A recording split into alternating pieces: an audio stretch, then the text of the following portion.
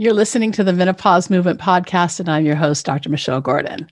If you haven't taken advantage of the Menopause Movement beta course yet, sign up at menopausemovement.com/hormones. We offer this $500 beta course at no charge to you in exchange for feedback and testimonials.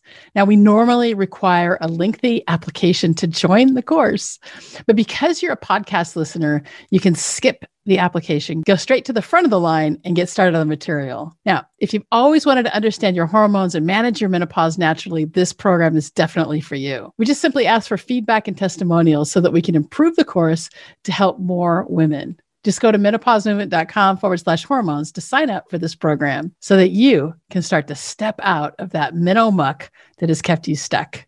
This is the Menopause Movement podcast. I'm your host, Dr. Michelle Gordon.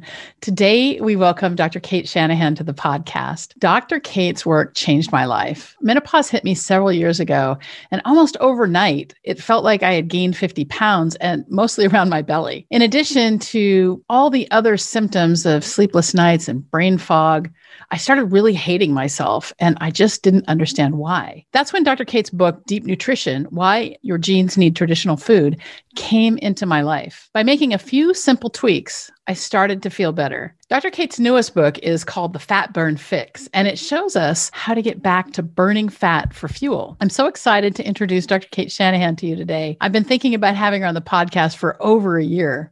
Dr. Shanahan is a globally recognized nutrition and metabolism thought leader. She's a New York Times bestselling author. She's a speaker, NBA, collegiate team, and professional athlete nutritional consultant. She works with athletes and other humans to optimize their metabolic health. This is necessary because the current status quo is in nutrition science is not evidence-based, and the for-profit healthcare system lacks the checks and balances that ensure ethical patient care. Further, athletes are bombarded by nutrition advice that is based on poor quality evidence that dramatically impairs their ability to use body fat for fuel, also known as metabolic flexibility. She was a nutritional consultant for the Los Angeles Lakers from 2011 to 2016 and has appeared in Good Morning America, Scientific American, Sports Illustrated, CNN, Men's Journal, U.S. News and World Report, Prevention Magazine, Vogue, National Geographic, GQ, The New York Post, Women's World, and People Magazine, just to name a few.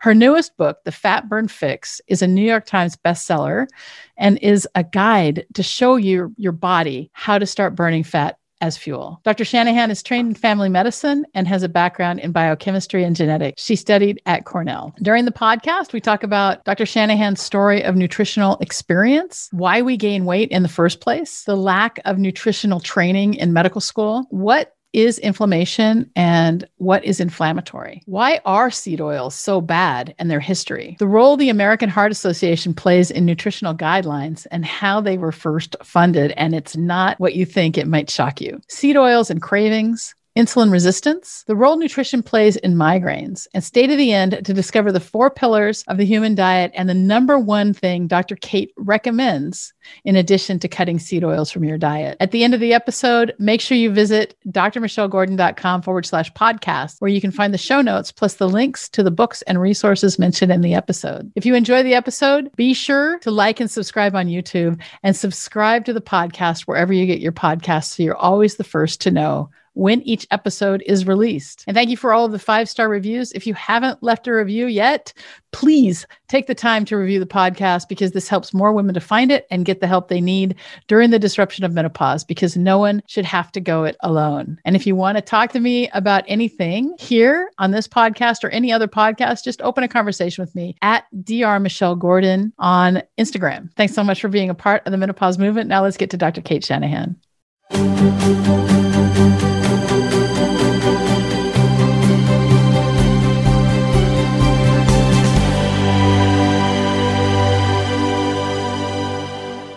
So, Dr. Cate, thank you for coming on to the Menopause Movement podcast today. And one thing I wanted to ask you, just so your work has changed my life. I mean, through following the principles in deep nutrition, I was able to cut out the things that are really bad. And I'm an advocate. I'm always saying vegetable oil is the worst. And I talk about it in my paid stuff. I talk about it in my free stuff. Like, if you're going to do anything in your life, it's get off vegetable oil, get off sugar, and you're going to feel amazing, right? But the thing that I'm really interested in hearing about today, I want to get to like the story of deep nutrition and how you got into like understanding food science.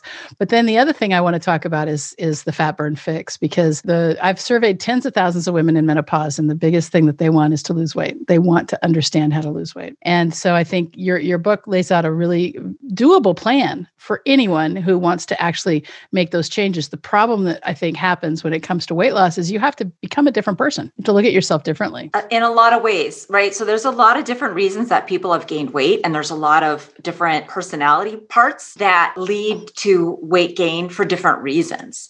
So I'd say a small portion of the population, like 10 to 20%, this portion of the population that are kind of those annoying people that I never was this like willpower driven person. I didn't really have willpower. I still don't, but you just tell them what to do and they're going to go ahead and do it. My brother was like that. Like my brother was like, well, before I learned anything about nutrition, he was like, is this like ramen noodle stuff really good for us? Should we be eating it? And I was like, who cares? It tastes good. And so there's people, 10 to 20% of the population, you just tell them what to do, they'll lose weight. So those people are, easy kind of low hanging fruit, really. You just tell them to get off seed oils and boom, it's like their world. It's so easy for them to do it. And they don't have any other hindrances, like even a sweet tooth, right? Like that was my big thing. So anyway, I don't want to derail it down into my story. Let's start out where you want to start out. Well, it's okay. I could go forever. No. And that's the point. And hopefully we'll be able to have you come back, because this is such a big topic. And I've had weight loss experts on the podcast before, and I've had an obesity doctor on and not weight loss. We're talking about medical weight loss and talking about like the medical options and things like that. But I always go back to Hippocrates, let food be thy medicine, right? Mm. And the thing is that we live in a society, especially here in America, where everything is kind of run by corporations. And so we saw the big change in our eating when in the 80s, we lost the farms, the family farms, right? We stopped regional eating. And there's no nutritional training in medical school. I went to osteopathic medical school. You went to allopathic medical school. And I think we can agree, I got no nutritional training. Well, there is no nutritional training. I mean, this is my big thing, which is why I say that, it's really the American Heart Association that is the thorn in the side of nutrition science, because they make sure that what we do learn about nutrition is wrong. Right? Starting with the idea that saturated fat is what clogs your arteries. That is the most unhealthy idea ever created. And it led to the flooding, literally, of our food supply with these polyunsaturated fatty acids that are actually toxic, that actually cause the diseases that supposedly saturated fat causes. And so, it's no accident, I think, that nutrition science is that we do go around saying that doctors don't learn nutrition science. I like to modify that a little bit. We don't learn correct nutrition scientists, but neither do dietitians, neither do nutritionists, neither do anybody that's educated within the standard medical stream, by which I include, even like chiropractors and functional medicine doctors. Naturopath. Yeah. Because they're still in this idea that saturated fat is bad. And then there's all these other ideas that have spawned from that, or that are related to that, which drive people in the wrong direction. By which I mean, animal fat or animal protein is unhealthy, and dairy is pro-inflammatory, inherently pro-inflammatory, and another fall guy of the whole dietary thing is gluten, and now lately lectins, right? So we've got all these other things that are in the common parlance now that, this is inflammatory, that is inflammatory. None of these things are inherently inflammatory. Your immune system has to be messed up, and then you may have a reaction to them, but not everyone has a reaction to them, and they didn't cause the problem. Our sensitivities to these things is a result of the seed oils. Okay. So we're going to go back to seed oils and we're going to talk about, so that you've got the top 5 are canola. You can probably tell them a lot faster than I can. There's 3 C's and 3 S's if you really want to, get the A+ in this. So 3 C's are corn, canola, cottonseed, soy, sunflower, safflower. Love it. And these are the things that the industry calls vegetable oil. And technically, olive oil is a vegetable oil, avocado oil is a vegetable oil, but those are never going to be, when you look at an ingredients list and they say vegetable oil may contain one or more of the following, you're not going to see olive oil or avocado in there because they're much more expensive. Right. And they're more expensive for a reason. There's limited supply of them, but they are also better for us. And the reason that we're eating all these unhealthy seed oils is because there's almost an unlimited supply of them. That has to do with the agriculture. I mean, they're annual plants. You can grow them in many, many, many climates. So they're just producing, 100 times more of this stuff than we could ever produce of olive oil or avocado oil. Right. It's a byproduct of these factory farms. And cotton seeds, I think they saw that they were rancid and like, oh, what can we do with these? Right? Yeah. So the whole industry started 100 years ago when somebody looked at the piles of cottonseed that were just sort of rotting, literally fermenting on a farm, a cotton plantation, and started trying to what can we do with these? So they tried to feed it to cows. The cows died because, it's nothing like their normal diet, but it's also super high in unstable fatty acids and the stuff's really toxic. So it took a while before the scientists could find a use for it. The original use was candles. They hydrogenated them, and they hydrogenated the cottonseed oil and made candles. And then when electricity came along, Procter & Gamble, who was the main maker of the candles, said, okay, we better do something. We better find another way to make money. And so they tried to turn their candles into food, which became Crisco. Yeah, Crisco. Good stuff. Yes. Yeah, but this is the crazy part. That is where the American Heart Association got their big influx of money that transformed what was really a small organization of geeky cardiovascularly inclined doctors into, the powerhouse it is today. And that because they got $1.7 million from Procter & Gamble. And so that relationship is the reason everyone believes saturated fat is bad, right? So that relationship created a myth. So we also have Ansel Keys. Yes. And it was, so he brokered that deal. I mean, I don't really know that he was the one that brokered that deal, but I do know that Ansel Keys was instrumental in, he was a very influential person. He had a bullying personality. If you didn't go along with him, he would just, according to Nina Teicholz, who wrote a great book called The Big Fat Surprise. Big Fat Surprise, yeah. Yeah, she describes him as a bully who, if anybody went up against him, he would just flatten them, right? Publicly or privately or whatever. So total bully before it was really identified as a personality problem. And he wormed his way into the American Heart Association and became a major nutrition advisor to the American Heart Association, and wormed his way into relationships with all kinds of corporate, fat cats, basically.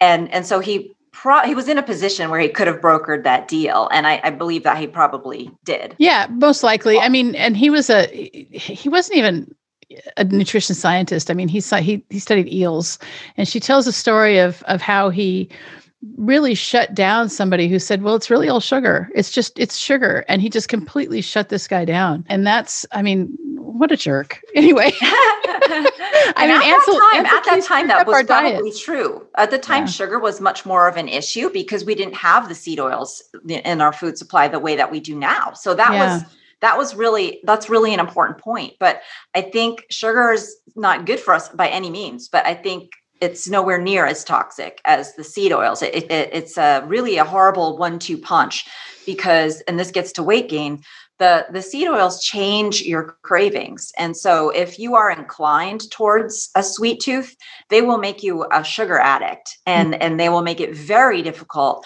for you to get away from not just sweets, but also the carbohydrate rich foods that raise blood sugar. And so this is content actually from the Fat Burn Fix, where I talk about the connection between seed oils and how they inflame the brain. There's the appetite centers that in the brain, and they inflame that very important structure, and they make it so that our cravings are completely wrong. It's not, in alignment with what our bodies really want, but in alignment with what becomes a need for energy, because the seed oils deplete your brain of energy. They deplete your cells of energy. And when your cells don't get energy from fat, they have to go for something else. And sugar's always in the bloodstream. So this is such an important concept, that it is, because it's what causes insulin resistance. So insulin resistance, for anybody who doesn't already know, is almost anybody who's overweight has insulin resistance. Insulin is a hormone that helps you put the extra carbohydrates in your body fat in storage. And when you're insulin resistant, your insulin level is high. So you're always kind of in that carbohydrates turn into fat, go into body fat mode. You're almost never really in the mode of, okay, now releasing your body fat into the bloodstream, until you become, down the road, you become so severely insulin resistant that even your body fat is insulin resistant. So it's always, so you're always getting fat released into the bloodstream. And that is when you start being at extremely high risk for fat building up in your arteries, or damaging your arteries and developing arteriosclerosis. So it's a multiple decade process, going from insulin resistance. Most of the people who are overweight in their 20s are insulin resistant. And it's a lot easier to reverse at that point in time. But you have to not just cut the carbohydrates, which is what everyone talks about now, mostly. You have to know what the good fats and the bad fats are. So that's why it's important to memorize those 3 C's and 3 S's. I love that. So one thing I think that is important to note is that we have a generation now that is probably slated to live less long than the generation before. And we think that this is because of the food supply, mostly seed oils.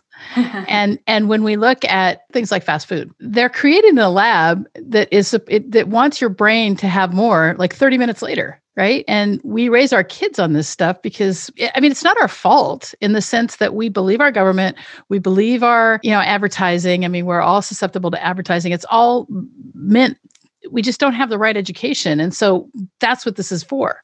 This is the right education to talk about what is the best thing to eat. The other thing is that when it comes to nutrition, there's just so many beliefs. The reason why Ancel Keys was able to get this through was because he truly believed in the diet heart hypothesis, which is not true. Yes, absolutely. But, there was a lot less confusion in nutrition before Ancel Keys. Even physicians learned about, there were a lot of books written by doctors that were oriented towards the health begins in the home. Health begins, let food be thy medicine. That goes all the way back to the Greek Hippocrates, more than 2,000 years ago. So, but he created this idea that saturated fat was bad, and that therefore created so much confusion, because there are no traditional diets that don't use high saturated fat foods, right? Because saturated fat is one of the main fatty acids in most of the animal fats, and animal fats are whole food based fats. We don't talk about them that way. We don't, we know whole foods are good, but we never talk about fat as they're actually whole foods. You sort of chop, you can trim the fat, right? Right. So, but there's no traditional cuisine. And this is why deep nutrition, getting back to deep nutrition, jumping around a little bit, sorry, that book takes an analysis of all the traditional cuisines that I could analyze all around the world, which were many, many hundreds of them. And not a one is vegan or vegetarian, spontaneously. There's religious organizations, but that's very different than an actual cuisine. Okay, we all grew up on this, right? We all have 3 generations of healthy children. There isn't an example like that with vegan or vegetarian. So you take away saturated fat, you take away animal fat, you take away all traditional cuisines. You do that, and now you can't just cook what your mother cooked, or now it's in my generation, it was what your grandmother cooked or your great grandmother cooked. Yeah. right? Before Ansel Keys, you have to go back to the 1920s, 1930s. And so, but that's what people used to do. They just used to, well, what did I grow up eating? They said, like, what did I grow up eating? What do I like to eat? And it was so easy. You just kept doing what you grew up on, which is stuff you liked because you grew up on it. You know how to do it. I mean, it just made everything so easy. But you separate people from that tradition and you create confusion. And so that is kind of like my problem with the American Heart Association and Ansel Keys, and it's everybody's problem. Because of that, you now have very smart people saying, well, we really don't know what a healthy human diet is. And that is not the case.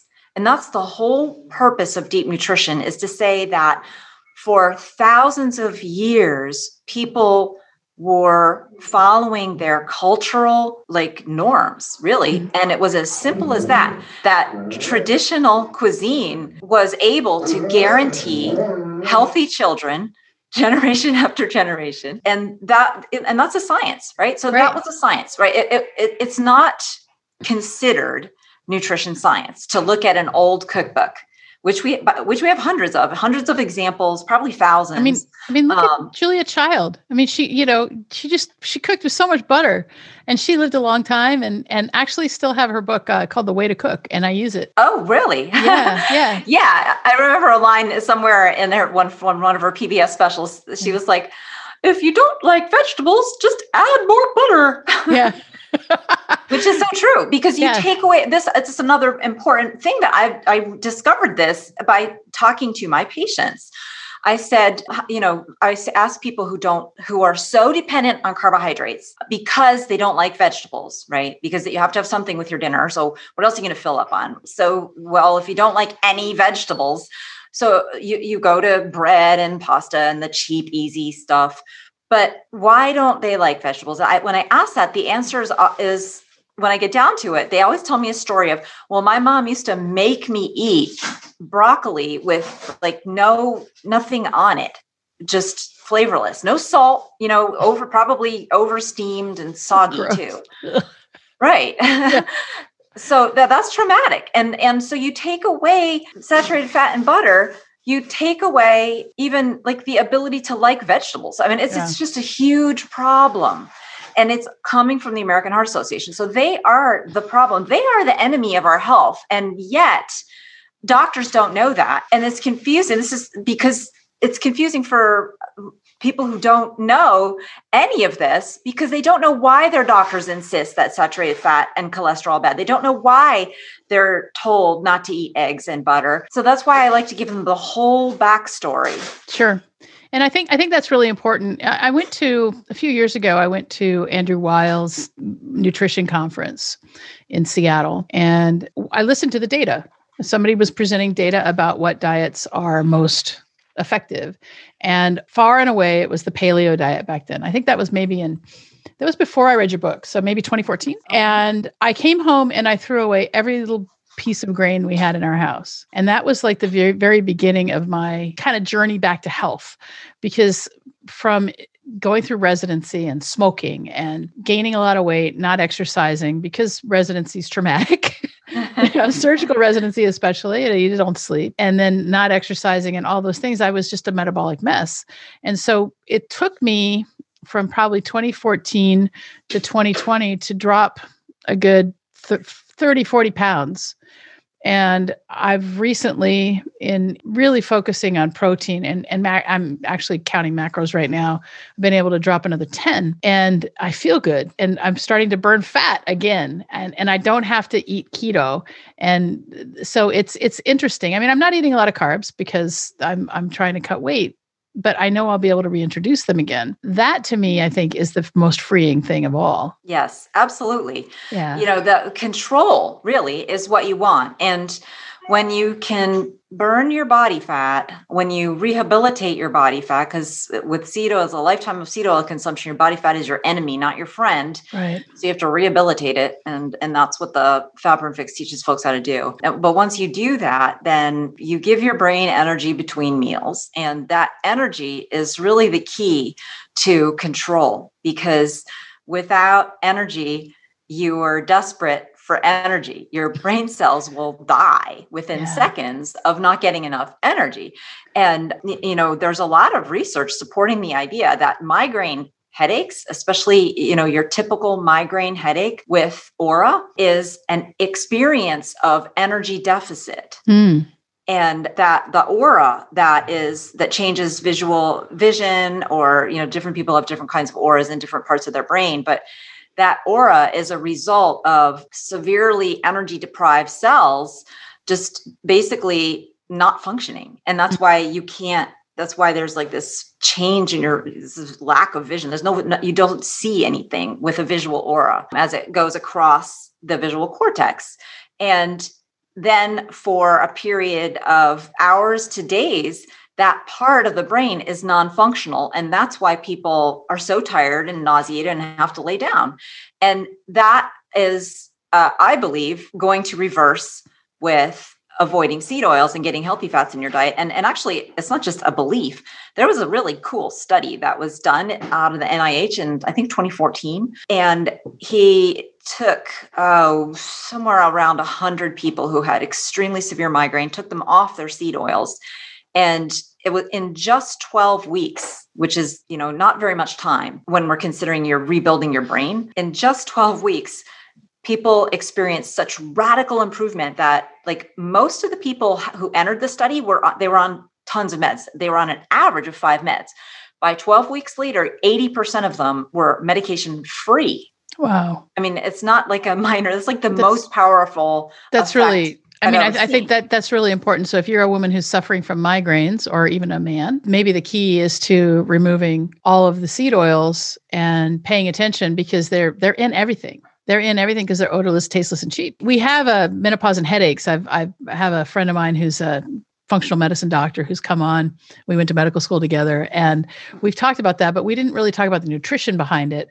And what I've found in women who come through the Minnow system and are in the Minnow Mate Monthly, what they do is as they make these changes in their lives and start to incorporate it in a way that is, feels effortless, what happens is, like, they're like, my doctor just took me off of this med and that med. And like, my counselor now says that I've come through like what should have taken years of therapy. And it's just a matter of getting the right education about nutrition. It's crazy. That feels like such a win to me. Like, whenever somebody comes back and says, oh yeah, I don't need this medication, I feel like I just like hit a home run or something like that. I wish like doctors were graded not on, by how many medications we get people on, but the other way. Just let's remember, again, who benefits from, we're taught to, and I teach this all the time. Doctors are taught to treat disease. We are not in the business of healthcare. We're in the business of sick care. And it takes us having our own crises to actually do the research to try and get into the healthcare. And then what happens is, a lot of us, like me, we end up leaving medicine altogether because there's other ways to help. Well, and not only that, it's hard to practice medicine once you understand the role of nutrition. Mm-hmm. I tried, I kept moving. For over 10 years, I went from job to job because I naively believed it when the hospital administrators would say, oh, we're wellness, lip service, blah, blah, blah. Yeah. But they still wanted me to turn through patients every 15 minutes, which doesn't give you time to do anything. No. So, I kept trying to find innovative ways to work within the system, and they just don't want to do that. There isn't a way. And the other thing is they don't want to hear that we can cure almost anything with our diets. Almost. Right. How would that help? How would that help them? Right. Right. They don't benefit. They don't. Well, not only that, you think about it, right? Pharmaceutical companies aren't going to make any money by us saying, hey, eat a vegetable. And that's who drives research. Right. So I'm in a position, I'm trying to write another book, and I'm going nuts because I'm trying to describe the situation that we're in, which is we have the American Heart Association insisting that, on their view of nutrition science. And so that means that anybody doing research in nutrition, they have to go along with that. You can't do outside of that kind of nutrition research very easily because it's considered unethical to give people a certain amount of saturated fat. And most people don't even know that there's such a thing as a keto diet or low carb diet. I mean, it's becoming more popular now, but the researchers don't know that that's something that they could be looking at. They don't even know it exists. And then there's all these people who understand the chemistry of the body and the basic chemistry of cells, who are understanding the causes of disease, but their job isn't to prevent the disease. Their job is to find a drug. Yeah. So 99% or more of all the science happening is a waste of money because of that, because we're not looking for the real cause. Yeah. And it's hard. I mean, I have friends who are cardiologists, and it's funny because one of my friends who's a cardiologist, a triathlete, and I don't know, I've seen him eat. He eats potato chips. I mean, the guy exercises so much, he still has abs. And I mean, he eats potato chips and sandwiches and stuff. And like, if I ate that, I just can't eat like that. Right. And I exercise a lot. I mean, I exercise probably 10 hours a week. It's not like I don't exercise, but it's really interesting. But difference so we have a group of cardiologists, like 11 guys in this cardiology group. And the interesting thing about how they recommend diet, because we have some guys in there who say, eat as much fat as you want, as long as it's good fat. And we have the other guys who say, you have to not have fat. And again, it comes down to belief, but I think the science is showing us different. And like you said, how do you get funding when the American Heart Association has been sold a bill of goods? They've been sold a lie. Right. You can lose your job if you can't get funding. And if you are looking for funding from industry or the American Heart Association, which, gives a lot of funding for research, I mean, basically they are a fictional science organization. That's what they do. They create fictional science and they force feed it to doctors. But, getting back to your friend who's a biker, maybe you want to share I just want to share a quick story about my uncle. So I had an uncle who didn't know anything about nutrition, but was trying, followed his doctor's advice to the standard American diet, lots of seed oils, very little animal fat. And he loved biking, and he was thin and healthy looking, and perhaps very much like your doctor friend. One day out on a bike ride, dropped dead of a heart attack. Wow. Because you can't tell by somebody's weight what's happening in their arteries. And you can't tell by having low LDL cholesterol what's happening in your arteries. That doesn't tell you. What you really need is to know some other things that are happening, like oxidized LDL, and what is your level of linoleic acid, what is your antioxidant reserve. And those are not common tests. But when I work with people, those are the things that I look at. But so most people are doing, getting the wrong diet, and then they're getting the wrong dietary advice. And then they are, getting false reassurance by looking in the mirror or looking at their LDL level and thinking that that's good because, well, even if I have to take a statin, it's down and that means my arteries are clean. There's almost no correlation between LDL levels and arterial health. It's all about whether or not you have the seed oils in your body fat, then they end up in your arteries, period. And they end up as the building blocks of your hormones. So it's not like, I mean, fats are the building blocks of your hormones. And menopause, I think, is really disrupted for a lot of us in the Western world because we have been eating these seed oils. I mean, even my friend, Julia Child, who I love, I made cookies with this child who was in my home the other day. It called for a cup of vegetable oil, even her. Nice. And so what I used was peanut oil. I used a peanut oil that tasted like peanuts. And so then the cookies had kind of a peanut flavor and, that was fine. But I was like, what? I had a chef for a while and we used to have, she actually for a long time, she worked for me for 6 years and we've written a book together and she's awesome. Her name is Cassandra Katoya. And I used to have my staff over when I had the surgical practice and we would do cooking nights. And so they wanted to learn how to make a pie and she's making the pie crust and she pulls out a stick of Crisco and I almost went apoplectic. I said, what are you doing? We can't feed that to people. And she made it and they ate it. And I was like, I'm not eating that. And so it's really hard. So I wanted to just get you to talk a little bit about vegetable oil and epigenetics. And you talk about this in Deep Nutrition and you talk about how your ligaments started to fall apart. And if you could just give us that bit of insight, I would really love to hear that. Yeah, absolutely. So ligaments are connective tissue, right? The ligaments and tendons, they hold your bones together. They hold the muscle to the bone. That's why they're called connective tissue. They literally connect us together, and without any connective tissue, all we would just fall down onto the floors onto a pile of individual cells.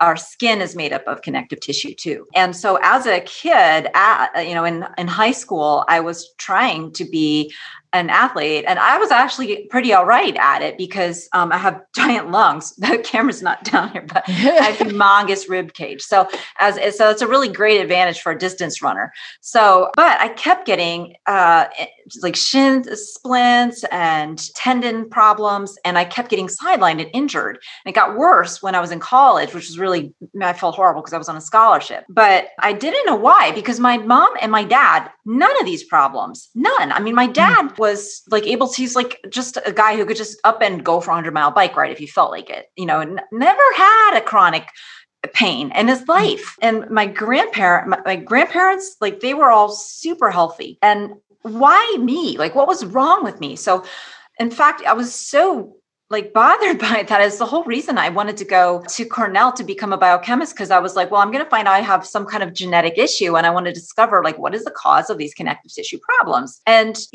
of course, that's not what genetics was about at that time. It became ultimately genetically modified organisms, right? Yeah. Science is always going off in these directions that are sad, make me sad. But so anyway, what does seed oils have to do with it? Well, the epigenetics is this science that explains that.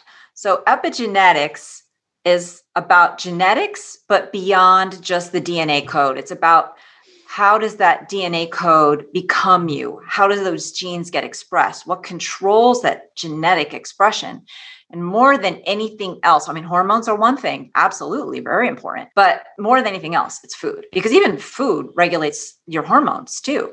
Mm-hmm. And some level. So, but like minerals and amino acids and components of your food directly interact with your DNA. And so when I was growing up, my mom was following what she thought was a healthy diet, because it was like this diet for a small planet. Basically, just don't feed your kids meat, because that's like not, I remember just that like book. today, right? It's not ethical, right? You're not supposed to, meat is an unethical thing to be eating, supposedly, right? Because it's supposedly bad for the planet and supposedly all these other things. Of course, meats, I mean, the cows that we have now really do suffer, and it is kind of horrible the way we treat them. And that's a whole other topic. But let's say you do it right. You should be able to feed your kids lots of meat and not be made to feel guilty. But anyway, right. So I grew up like with very little protein and lots of seed oils, because my dad was a doctor and we didn't have butter in the house, and we didn't have a lot of tasty vegetables, but we had like frozen peas with margarine on it. So I just grew up without the same kind of basic building blocks to build me that my parents grew up with. And that epigenetics is kind of the science. Like that's kind of an easy, you almost might think, well, that's obvious. Not enough food stunts your growth. Yeah, that's true. And epigenetics is the science of exactly how that happens. Okay. Right. Yeah. So you were having a lot of injuries, and what led you to do that research then? Yeah. So one time I went out and I had a strange kind of injury that I had never had before, which led to me feeling sick. So like I had pain in my knee, but I also had swelling, and it was like not real bad pain. It didn't feel like you step on it and it hurts. It was like you're walking around normal for a little while, and all of a sudden you just get this throbbing, deep, horrible ache. Oh, and I also was getting fevers and sweats and just fatigue. And nobody knew what was wrong with me. I had to figure it out entirely myself. I was on a tiny island of Kauai. We had like one orthopedic doctor. So I traveled to different islands, and I even went to see a kahuna. Nobody had a clue. No one could help me. So like, I was just like sobbing, sad, and I couldn't exercise because I was really an exercise fanatic. So I used to spend, a lot of hours a week doing things other than reading, and so now I had all this time and nothing to do. And my husband said, maybe sugar isn't really so good for you, because I had a horrible sweet tooth, and I had like a quarter cup of caramel sauce that I made from scratch, because we didn't have Starbucks on the island. Love caramel. Every single day in my coffee. Yeah. And so my husband was like saying, maybe your diet has something to do with it, for years. And I didn't listen to him. And so that was like the hardest thing I had to do was like admit that maybe I was wrong and my husband was actually right. And so he gave me a book that led me to this concept of essential fatty acids, which are the omega-3 and the omega-6. And that was a thing that like I kind of remembered that vaguely from biochemistry because those are the foundations of a lot of important signaling molecules and like pro-inflammatory and anti-inflammatory, a lot of female hormones, a lot of pain is caused by these signaling molecules every single month and in labor. And so these were important signaling molecules, but I didn't know that we had to eat these fatty acids, omega-3 and omega-6, for that whole cascade to work. And I didn't know that we had to eat them in somewhat of a correct balance too. So I didn't know that. And I was just like blown away by the fact that there was this pretty important thing about fats that I didn't know. And what it was really telling me that was radical was that food isn't just calories and it isn't just building blocks either. It's actually chemical information and it informs your genes. And that's where the science of epigenetics really kind of helps fill out that theory. It's true. It's not theory. Food is chemical information. And so it's way more than calories. And so the whole idea that, that I grew up with in the 70s and 80s, that fat makes you fat is because it's rich in calories and we should eat less and we should have more, therefore we should have more carbohydrate, which is just sugar. There's no information in that. Right. But in fat, healthy fat, there's vitamin A, vitamin E, vitamin D, vitamin K2, and these fatty acids themselves. So that was like an eye opener. And I just ended up just going down the rabbit hole of, okay, well then what is a healthy diet? And that's where my husband and I started writing the book, Deep Nutrition, which explains what all healthy human cultures have always done in order to be healthy themselves and have healthy children. So that's how I got into it.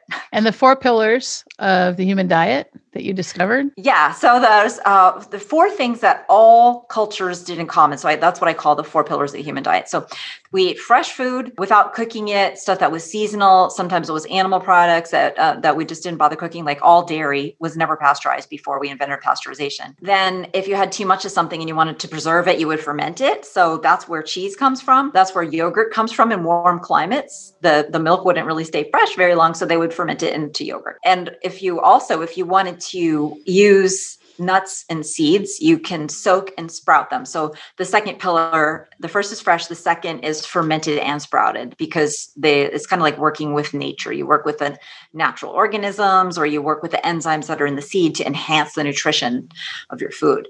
And then the third is meat on the bone. So people would use the whole animal. They didn't trim the fat off. And if there was skin on it, they would like use that skin to keep in the moisture. So like in examples in Hawaii, where I wrote Deep Nutrition, right? We were in Hawaii at the time when we wrote it. And there's this luau pork. Have you ever seen a luau? I've only seen pictures. I've never been to it, but. So what it is pork that's actually been buried in a traditional oven, which is underground. It's called an emu. So they just take the whole thing and they tie its little feet to some kind of a big humongous stick. And they put it in this massive pit with really, really hot rocks and cover it with banana leaves and let it sit there for hours and hours or like a day or something but they don't take the skin off. They do very little. They do a very simple recipe, yeah. Pig in whole, heat. Well, they gut it first though, right? What's that? They get it. They do gut it first, right? Yes, they do. They do. Yeah. And they feed it. They feed Okay. it. So like they hunt it and then they kind of fatten it up to make it like extra fatty. Right. And so they know what they're doing. There's all this important information is in this tradition. It's like, yeah, we used animal fat. We used it to actually keep cook the meat properly. So it became, if you've ever been to a luau, you would know that it is falling off the bone tender. It's just like falls apart. It's so good. And they don't use any spices. They didn't have any. It's just the natural flavors all coming out into it. So that's a long story about meat on the bone. And then the fourth pillar is organ meats, because they are nature's little magical superfoods, because every different organ of an animal's body has a different nutritional profile that's radically different than muscle meat. And so we've got lots of vitamins and minerals and goodies of all sorts that are in liver that are not in, a steak or the other parts that people used to eat. And this is where you can have fun time looking through old cookbooks, because you'll see recipes for esophagus and, just parts that you wouldn't think, like, how do you make that taste good? Yeah. Well, it's interesting because I have a big team of people who work with me in the Philippines. And so they'll send me pictures of the food that they're eating. And just recently it was fried chicken intestines and fried pork intestines. And to me, that I don't know that I could eat it because I don't have that taste I don't mind lamb. Lamb is not too bad. And I'll eat bison. I love bison because I think it tastes better than hamburger. But every once in a while, when I was a kid, I ate a lot of liver, but I don't eat liver now very often. It's really did. Rare. You got liver growing up. That's great. That really helps those genes express and lots of good things happen. Yeah, we had a milkman too. So we had milk delivered. And my father grew up on a dairy farm. Cattle ranch. So it was dairy and it was also cattle that they were growing. And so when I was growing up, it was bacon and eggs and, we'd have a sandwich for lunch usually. But then cereal came along and I never gained weight until actually after I had a baby. And I can see now, understanding how the fats affect the hormones, I can understand why I had such a hard time losing that weight, and then what I would do is I would exercise and it would come off, and then menopause hit. and I would exercise and I would count my calories. I'd eat 1,200 calories and the weight wouldn't come off and I would still exercise. And I was miserable, just completely miserable. And so then I discovered your book and I started eating better and I feel better, and that's really important. And I think, when you talk about inflammation in the brain and how that affects, headaches, and it's just, there's so much here. And we're almost out of time. So I know it's like, I think we could probably go on for a couple of hours. What I would like to know is that for someone who's listening here, and what would be the number other than seed oils? And we didn't even get to talk about sugar and how sugar makes everything sticky. So I'd love to have you come back and talk to me about sugar. But other than seed oils, what is the number one thing you think somebody can do to really take control of their life when it comes to nutrition? I guess nutrition wise, another thing I find a lot of folks inadequate, getting not enough of is protein, because all of our, most of the visible structures of the body are basically mostly protein. And that includes our connective tissues. They are made out of protein. And, because a lot of folks try to stay away from steak and animal products for what they believe to be health reasons or ethical reasons, because most animals are treated horribly, then they just don't get enough. It's not easy to get enough from plants, like a plant-based diet. It's very tough to get enough protein because the protein is different in plants, and even high protein plant foods like soy compared to a steak or a chicken leg or something like that, the amount of extra calories that you get with the protein is like double or triple or 10 times as much if it's a lean cut. So it's tough to get enough. And besides the building block aspect of proteins, a lot of our hormones are protein, right? With menopause, we think mostly about the steroid hormones, which are basically coming from cholesterol, which is in fatty foods. But many of the hormones are protein. And the other thing that's really not talked about enough at all is that our antioxidant system is built on enzymes. It's not built on like antioxidants in blueberries and strawberries and plants like that. It's built on enzymes, and enzymes are all made out of protein. That's amazing. Was there anything else you were hoping to share with the audience? Probably about 100 things. Well, I definitely want to have you come back because, we've had a few people who have so much to say, and we just have a series with them. And I would love to have you come back and we just keep talking. Where can people find you? My website is drcate.com, drcate.com. All right. And are you still? Go ahead. I'm also on Facebook and Twitter, but I can never remember my handles. So they're on my website. I follow you on Twitter. I can check that out real quick. I think I've been following you on Twitter for a long time. You can search for Dr. Cate on Twitter just by using Cate Shanahan and she'll come up. I think it's really interesting and noble that you're taking on such a big behemoth, and it's like fighting City Hall in fighting the American Heart Association. And I commend you for that and back you up as much as I can. Are you still seeing patients? Well, yes, I work for a company that is actually wanting me just to be the doctor, like their doctor. So there's no insurance involved. I can take notes how I see fit. Like I don't have to do, document 10 system review of systems negative and all these silly things. Yeah, I get that. And I can see people as often as they need to be seen because they don't pay anything. So that, the company paid me, and then all the employees get to see me for free as often as they need. And so I'm mostly focusing on metabolic health, and, that translates to weight loss. But a lot of people are learning that, oh no, if I have autoimmune disease or if I have intestinal problems or whatever, maybe Dr. Cate can help. So they are, learning to get in touch with me. It's a lot of culture change. Sure. So, but it's the only way that medicine can be practiced, like in a fun way, I think, for doctors who, want to be able to talk about major lifestyle change and nutrition. You can't do it in the regular system. Yeah, no, the regular system is broken. It's really, really broken. And COVID has proven that. And one of the things I wanted to share before was that, the chef that I work with, she has noticed, and this is anecdotal evidence, of course, but that the people that she cooks for haven't gotten COVID. Oh, yeah. Okay. So another thing I do is I do all the COVID management. So I've had, 600 people contact me about, is this COVID? Is that COVID? We've had over 100 cases. And unfortunately we had 2 people die. Sorry. And then a couple of cases that were really severe, but, there were no surprises among the people, but discriminating between the people who COVID would barely touch and the people who COVID really just devastated. It was metabolic, 100%.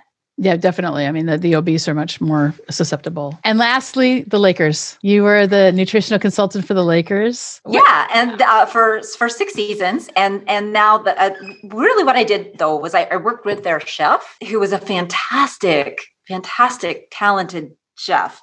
And she had grown up in a traditional household, one of 9 girls. She grew up in the kitchen next to her mom and her dad, who both cooked.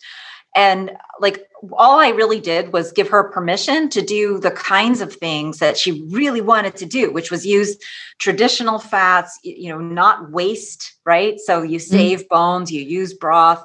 And they're still doing that. Like, so that's what all the Lakers are now getting whenever the Lakers organization is feeding them, which is in training and, to the extent that they want other places, because they bring the chef around with them. Oh, that's great. I think that's amazing. And I think the concept of permission is so important because women in particular wait for permission. And so I want to kind of end this with, you don't need permission to eat good food. Very good. I like that. All right. You don't need permission from your doctor. You don't need permission from anyone. I mean, it's okay to, we're what we're knowing is that the things that taste good, for the most part, we're not talking about manufactured foods, but things that come from nature that taste good are also good for you. And that, that's steak and bacon and all the things that society's tried to tell us and governments tried to tell us was no good. That's bullshit. It's not. It's real and it's okay. Absolutely. Dr. Cate, thanks for being a part of the menopause movement today. I really appreciate you taking the time, and I can't wait to have you back. Thanks, Dr. Michelle. It's been fun. Did you know that menopause is not a medical condition? Most doctors don't know this either. I like to say that menopause is the privilege of a long life. And to really take hold of our lives in menopause, we have to unlearn what society and the medical establishment has told us about menopause. This is why I've created this brand new course called Understanding Your Hormones and Managing Your Menopause. I want to show you how you can get on top of your menopause right now so that you can start to see it as the best time of your life. Now, this course is valued at $500 and is in the beta testing phase.